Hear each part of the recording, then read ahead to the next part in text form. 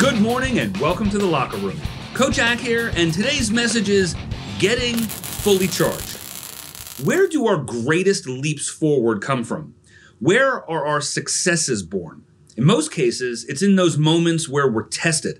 Success can certainly teach us some things about ourselves, but defeat, setbacks, and challenges contain the greatest lessons.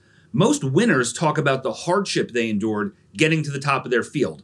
The fuel that propels them in many cases is the defeat they suffered right before everything broke their way. Recently, my wife and I were set to move our daughter back into her dorm at college after winter break. As we were ready to head out, my wife's car wouldn't start. Battery problems. So we had a schedule to stick to, but after weighing our options, I figured it would be best just to jump the car. So I turned to my daughter and asked what I'm sure was the last question she wanted to hear. "Sweetie, you ready to give mom a jump?" Look, there was a lot of stress as she was getting ready to head back to school, and we were already off schedule. But just because our plans didn't go the way we drew them up doesn't mean that we couldn't take something positive from a tough experience.